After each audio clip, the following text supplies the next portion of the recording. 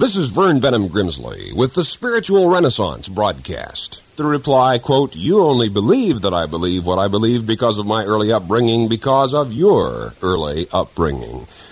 And thus the boomerang of logic returns. Consider this simple but valuable principle. The occasion of a belief is independent of its validity. To put it differently, someone may believe in God because he or she needs a crutch, but this says nothing whatever to disprove God's existence. God is quite real, quite independently of any and all theologizing and philosophizing about God, which mortals may do. God is a vital and available experience. And once any person has experienced God, no intellectual argument can deny that certainty.